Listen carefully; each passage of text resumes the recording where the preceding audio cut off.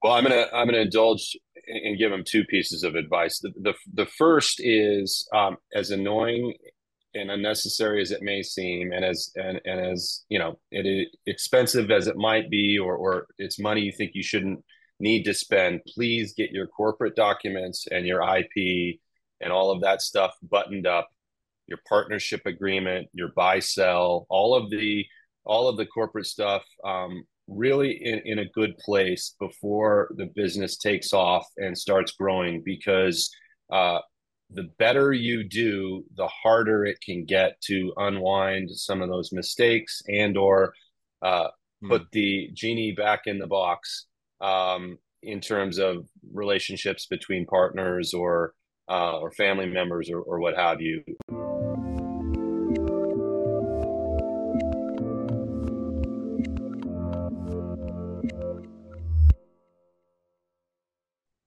Hey everyone, this is Devin Miller here with another episode of The Inventive Journey. I'm your host, Devin Miller, the serial entrepreneur that's grown several startups into 7 and 8 figure businesses, as well as the founder and CEO of Miller IP Law, where he helps startups and small businesses with their patents and trademarks. If you ever need help with yours, just go to strategymeeting.com, grab some time with us to chat, and we're always here to help. Now, today we've got another great guest on the podcast, Brett Story. And Brett started his journey being interested in politics in high school. Went off to college, got a degree in poli sci, and then went off and got a law degree. Went to work in doing trial work and litigation, and then transitioned over to a corporate practice. Moved back to Denver, went to a large law firm, and then a small law firm doing some more corporate law work. At the small law firm, helped small family businesses. Wanted to move from being a lawyer to being more in investment banking. So founded an investment banking firm with a couple other founders, and has been helping small businesses ever since. So with that much as an introduction, welcome on the podcast, Brett. Thanks so much, Devin. It's great to be here. It's amazing how you can capture a whole lifetime in a few seconds. And it doesn't feel like it adds up to much, but no, I'm just kidding. Absolutely, condense everybody's life into just a few sentences. So no, but with that, I'm definitely excited to have you on. And why don't we rewind and unpack this things a bit?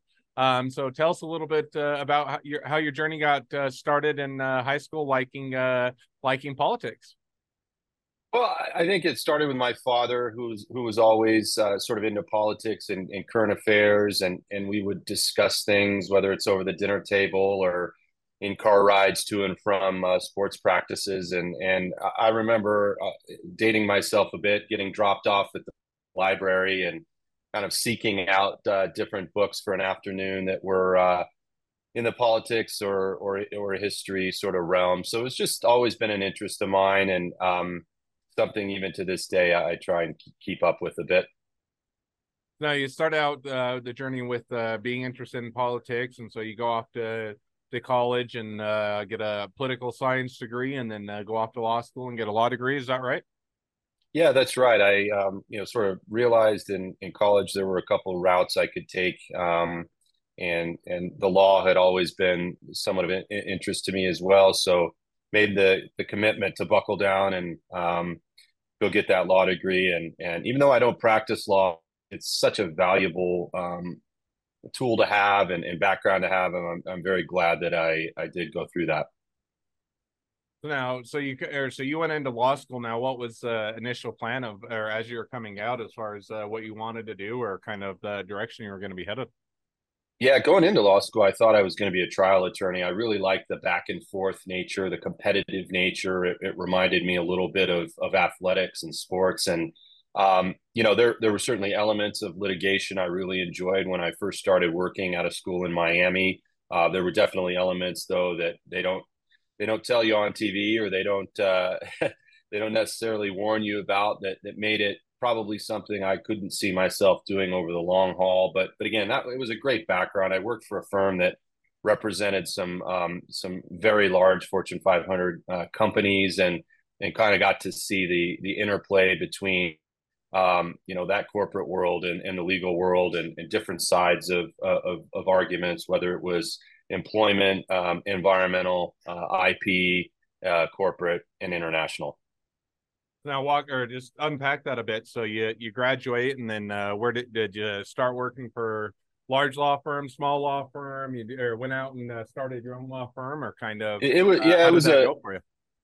sorry to interrupt. Yeah, it was a medium-sized firm based in Florida, with a number of large corporate clients, principally in the maritime industry, so cruise lines and some other sort of related businesses. And what was great about it is it was a baptism by fire. They, the partner who I worked with most closely, who I consider a mentor, really, threw me in the deep end and let me start handling hearings and depositions and discovery right out of the gate, which was great because it just taught you to be organized. It taught you to think on your feet. Taught you to work hard and prepare. So it was a great experience. Now, how long did you just stay at that firm, or how long did you work for that law firm? I was there for 3 years before deciding it was the time to move back to Denver, Colorado, where I'm from, to be nearer to family. Now, what kind of what made you decide to make that decision? Sometimes it's just, hey, I'm worn out, want to make a change. Other times it's, hey, family has health issues, or you're looking to, to be closer to family, just so it's not as long of a travel. But kind of what prompts you to go in that direction? It was probably a little of both. So I've moved around a bunch over my life. I've lived overseas in the UK. I've lived in multiple spots growing up, and so I'm somebody who's comfortable moving and trying out a new city.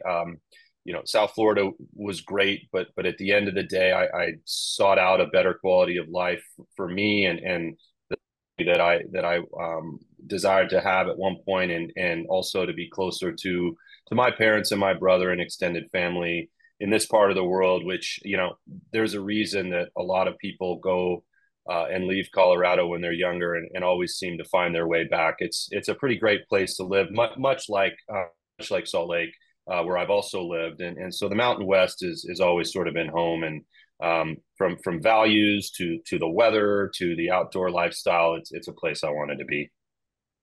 No, makes perfect sense. So you're coming back to where you grew up, or where family was. So did you decide, hey, I'll just continue down the law firm corporate route, litigation route, or kind of walk us through as you're moving back home a bit, what that looked like? Yeah, the first hurdle was having to take the bar exam again, which was interesting after you had already been working and kind of were in your routine, having to buckle down and study for that test again. But I also viewed it as an opportunity to transition into corporate law. I had met some friends that were in corporate. I'd met some friends that were in investment banking, and the idea of working with businesses and business owners really appealed to me. Sort of a blend of litigation where you're helping and dealing with personalities, but also maybe a more constructive application of the law as opposed to destructive, which litigation can sort of feel like. So I took that opportunity and was fortunate enough to land a great position at a large regional law firm here in Denver in their corporate practice. Oh, sounds like it was a great so now you make that jump over, you make that shift now. Was it something where you enjoyed it and loved it? It was a good transition, good move, or it was kind of, hey, this is a bit more of the same, or it still doesn't scratch quite the right itch, and I want to go different direction, or kind of walk us through? Because sometimes you switch types of law, and you tend to find that you love it and enjoy it, and other times you find yourself wanting to go back, and other times you're just wanting to leave the practice of law and or entirely. So walk us through a little bit as you made that transition, both in location and types of law, how that went for you. Yeah, that's astute. And your hat that says entrepreneur is really what it came down to. I realized that it wasn't the law that was the issue with me not really feeling that satisfied, but it was more a sense of wanting to kind of control my own destiny a little bit more. And I didn't necessarily see the path in law to wanting to strike out on my own and try and build a practice that way. I really really enjoyed helping these business owners win. I can remember one of the first deals that I did as a lawyer. The entrepreneur had really gone all in. He mortgaged his house twice. He'd been through a lot of personal and professional tribulations, and ultimately sold his business, and it was a generational wealth type situation, and he was in tears at the closing table. And I thought that was really cool, and wanted to find a way to be involved in that, sort of soup to nuts, as opposed to in the practice of law where you're really only getting involved sort of at the tail end. So, you know, I decided that the time was right to leave the practice of law and try and find something in mergers and acquisitions and investment banking. So now, certainly understand, or finding out, some people get into law and they love it and it's just what they thought of. And other times people get into it and say, hey, this isn't for me or not the direction I want to go. And so it sounds like, as you're saying, hey, okay, this maybe not be the long-term fit for me or not what I want to do. How did you make that shift or that transition from, hey, maybe it's not the practice of law? How did you go to get into mergers or acquisitions, or kind of how did you make that shift? Yeah, and this is, again, going back to my father, who always stressed the value of a network and your reputation and trying to give to others before you expect to receive. And I was fortunate in that I had some good friends who were in the business and made an introduction to me to a small investment bank here in Denver, where I had the pleasure of going to work for my second real mentor in life. And he really taught me the business. It was an entrepreneurial small firm where, again, I got thrown in the deep end and was able to learn a lot, and helped start a corporate finance practice where we were raising capital for early stage private companies and startups, as well as some small mergers and acquisitions work. And had it not been for the opportunity that he gave me, it would have been a really difficult business to crack into, because I didn't have, sort of the typical background in finance or in an MBA. I hadn't worked at Goldman Sachs or a large investment bank, so it was fortuitous. I worked hard for sure, but I was able to take advantage of a good network, and both friends that were gracious enough to introduce me to some people. Oh, it sounds awesome. So now you make that transition, you make that shift. Now, as you've or have that network of people, and that, how did things go? Did you jump over and you just loved it and enjoyed it, and it was a great thing, and it took off, and money rained down from the skies, and more money than you knew what to do with, or was it a slow build or a slow growth, or somewhere in the middle, or kind of walk us through how that went for you? Yeah, it was a slow build. I had to learn how to win new clients, and how to get these deals closed, and they're not easy, as you know. Whether you're trying to raise $2 million for a startup, or whether you're trying to sell $100 million business, these deals can die three times before they close, and had to learn that. And my time at this firm sort of coincided with the founder, you know, getting basically to a point of being ready to retire and sort of downshift. And I had met my now two partners, Bobby and Andrew, while working at this old firm, and we decided that there was no time like the present to launch our own thing, and that's really what changed my life, certainly professionally, but even personally, was taking the leap of faith to going out and starting my own firm. Now, and so you start the firm now. What, or kind of give us an idea? What was the time frame, or when did you get the firm started? We started in 2013, so we've just celebrated 10 years in business. Now, so over that 10 years, kind of walk us through that evolution. Typically, there's a difference between the first year you get started, or even the first few years, figuring out the marketplace, figuring out your customers, figuring out how to bring people on, how to offer good services, how to differentiate yourself. And then there's the evolution of now formalizing it, growing, bringing people on. So walk us through a little bit of that progression over the 10 years. Did it stay pretty status quo, or did it evolve, or how did that play out?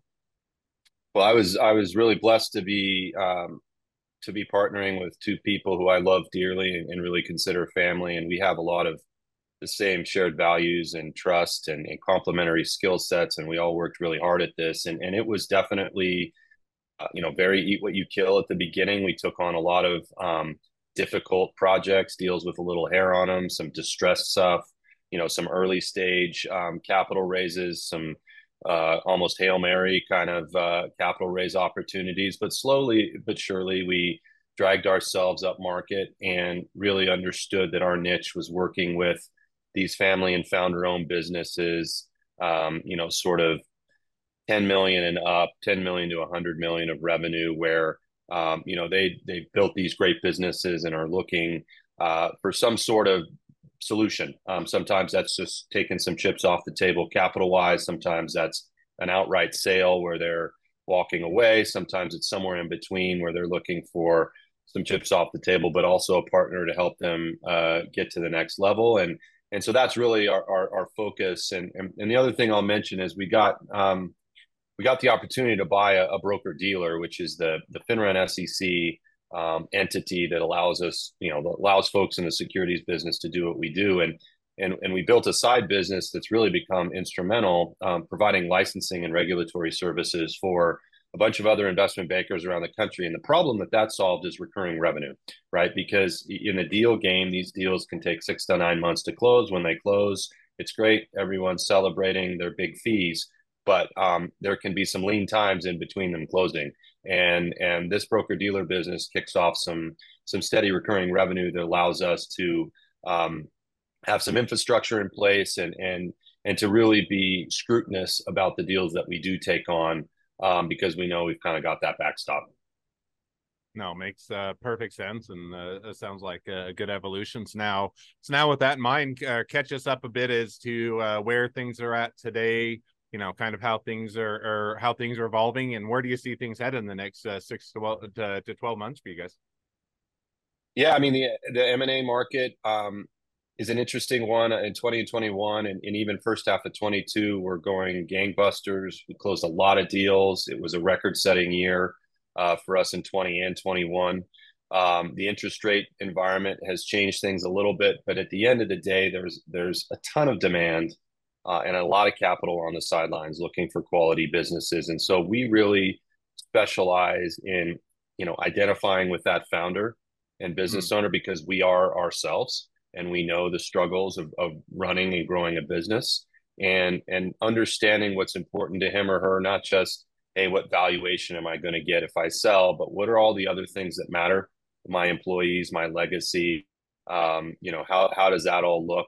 And then we get hired to go out and create options in the form of either investors or buyers. And I'm really optimistic about the next few years. I think small and medium business is the engine of the United States. There's a ton of opportunity. I think there's some demographic tailwinds in terms of folks that are hitting retirement years that own small businesses and medium-sized businesses that will be looking for a solution because maybe their kids don't want to take over, or there's some other reason that they think a transaction makes sense. So we're really optimistic. Well, sounds like it's a great place to be. A lot of opportunity yet to come, and a lot of exciting times for you guys. And so now with that, now as we've kind of reached the present day of the journey, and even hearing a bit of where you guys are headed, great time to transition to the two questions I always like to ask at the end of each episode. So we'll jump to those now. So the first question I'd like to ask is, along your journey, what was the worst business decision you ever made? What did you learn from it? Taking on a client because the size of the deal was attractive and the potential fee was very attractive, but there was not a high level of trust in the entrepreneur, and there were some red flags about his character. And to short circuit a long story, those red flags came to bear late in the process and blew up the transaction. And it was a great lesson that if you can't trust and if there's not a lot of alignment personally, deal's not going to close.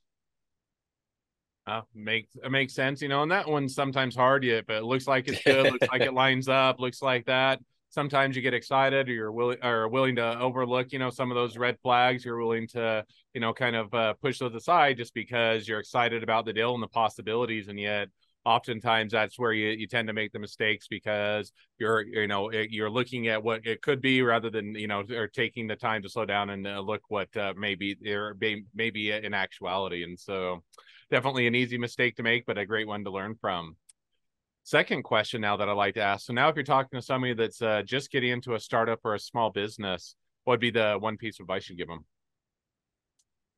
Well, I'm gonna indulge and give them two pieces of advice. The first is as annoying and unnecessary as it may seem, and as it is expensive as it might be, or it's money you think you shouldn't need to spend. Please get your corporate documents and your IP and all of that stuff buttoned up.